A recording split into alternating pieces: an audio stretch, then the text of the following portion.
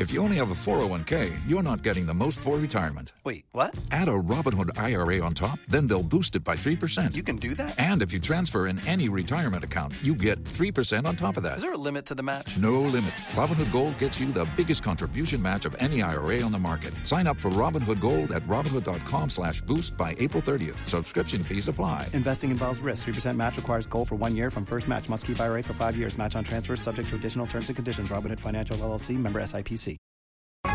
Cats at Night. Now, here's John Catsimatidis.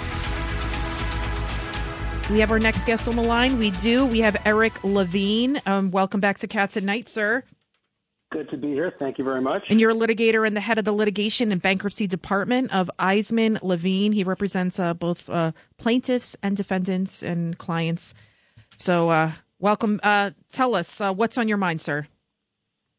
Well, I think I think the most topical thing right now is George Santos, the execrable congressman, the congressman-elect from Long Island. I mean, I think we could all stipulate that the guy's a creep. What he did was completely inexcusable. I love that. And he may well be mentally ill. I agree. But if lying about your resume is disqualifying to be a member of Congress, I don't think we'll have maybe 4 congressmen. So I think we really need to apply the same rules to everyone. So let's look at Joe Biden. I mean, the guy he can't walk from one side of the Oval Office to the other side of the Oval Office without telling a lie.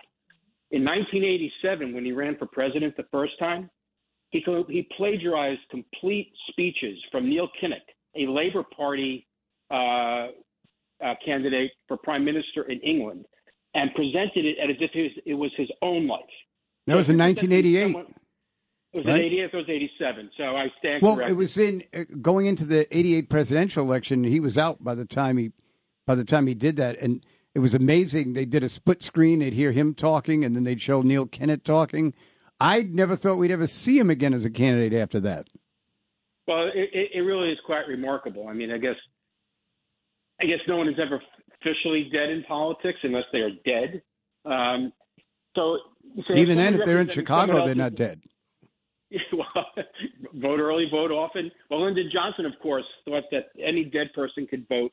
There's that famous story going from headstone to headstone, and someone's not taking down a name. And he says, "What about this person's name?" He says, "I can't read the headstone." He says, "Well, that person has every right to vote as that person," and points to another headstone. So this is a similar kind of thing. But and then of course, when he's running for president this time, he tells a story about how Golda Meir during the Six-Day War reached out to him so that he could be an interlocutor between the Israelis and the Egyptians. The problem with that is that Golda Meir was not the prime minister at the time. And I didn't think she was. No, she was. During the Six-Day War, it was Moshe Dayan. No, Moshe Dayan was never prime minister. He was the defense minister. It was I'm drawing a blank, but it was not Golda Meir. It was, give me 2 seconds here. It was Levi Eshkol. Sorry, Levi Eshkol was the prime minister at the time. So, but of course, he was also a third-year law student at Syracuse. So why the Israelis would be reaching out to a third-year law student to be an interlocutor between themselves and an existential threat in Egypt to save the country is anybody's guess. But these are the kinds of lies, that the guy tells. And of course, when he was leading into the South Carolina primary, he famously made the speech about how he was arrested when he went to go visit Nelson Mandela in the 1970s. Of course, that never happened. He got separated from the group, and then that's what the story ended up being. I misspoke. So if you're going to say that lies are disqualifiers, Joe Biden can't be president. Look at Elizabeth Warren. The whole woman predicated her entire political life on the fact that she was a Native American. She takes a DNA test, and it turns out she's 1,024th Native American. You have to go back 10 generations to find any Native American blood in the woman. Yet she tells the entire country, I'm Native American. That's how I identify. That's who I am. She completely makes up who she is. She lies on job applications. Harvard still will not turn over her job application for fear that everyone will see that she put down that she was Native American. when she was in Texas, when she left the Texas bar, she filled it in her own hand that she was Native American. So, and when she ran for president, of course, when it first started, she was holding herself out as Native American. So should she be forced out of the Senate? And then you have Richard Blumenthal, who, when he ran for Senate, portrayed himself as a Vietnam War hero, having seen action in Vietnam. Of course, that never happened. He got 5 deferments. After the 4th deferment, he worked his way into being in Marine Reserve. And the most notable thing he did as a Marine Reserve is he ran a Toy for Tots program. It may make him a community organizer, but it certainly doesn't make him a war hero. But I think the long and the short of it is telling a lie about your resume just can't be a disqualifier. That's between the elected official and the voters. I have every confidence that the voters will get it right when George Santos runs again. Now, of course, if he's convicted of a crime, that's something completely different. And he may well have committed a crime, and that should be investigated because God knows what this person is capable of. Eric, do you think, this is David Patterson, do you think that sometimes the situation is not as much that he lied, but there were 7 or 8 of them, so it almost makes it... Governor, what's the number? Is it 3 lies are enough, but 4 is too many? 5 are enough, but 6 is too many? No, I'm asking you. 7's too many? To me, unless someone has committed a crime, the only arbiters of who sits in these seats are the voters. They make the decision. Because otherwise we're coming up with the morality police, self-anointed judges. That can't be the rule.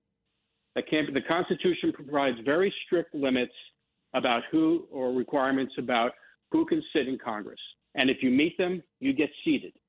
And it does not say liars don't get seated. It has to be up to the voters because it can't be. Otherwise, it's an arbitrary number.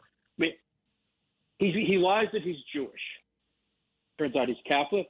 He lies that he's a grandchild of a Holocaust survivor. We don't want him either. Turns out that's false. But what's worse, lying that you're Jewish or being a Jew hater? It's okay for AOC to sit. It's okay for Ilhan Omar to sit. It's okay for Rashida Tlaib to sit. You could say a lot of things about George Santos, none of which are particularly favorable, but I haven't seen any evidence that he's a Jew hater. But I've seen a lot of evidence that they are. AOC is now claiming she's Jewish. Who's claiming she's Jewish? AOC. She said she looked back and found Jewish ancestry dating back to the Spanish Inquisition coming from the Sephardic Jews. Oh, my God. Yes. She must be a Marrano. No doubt. I'd like to see that one.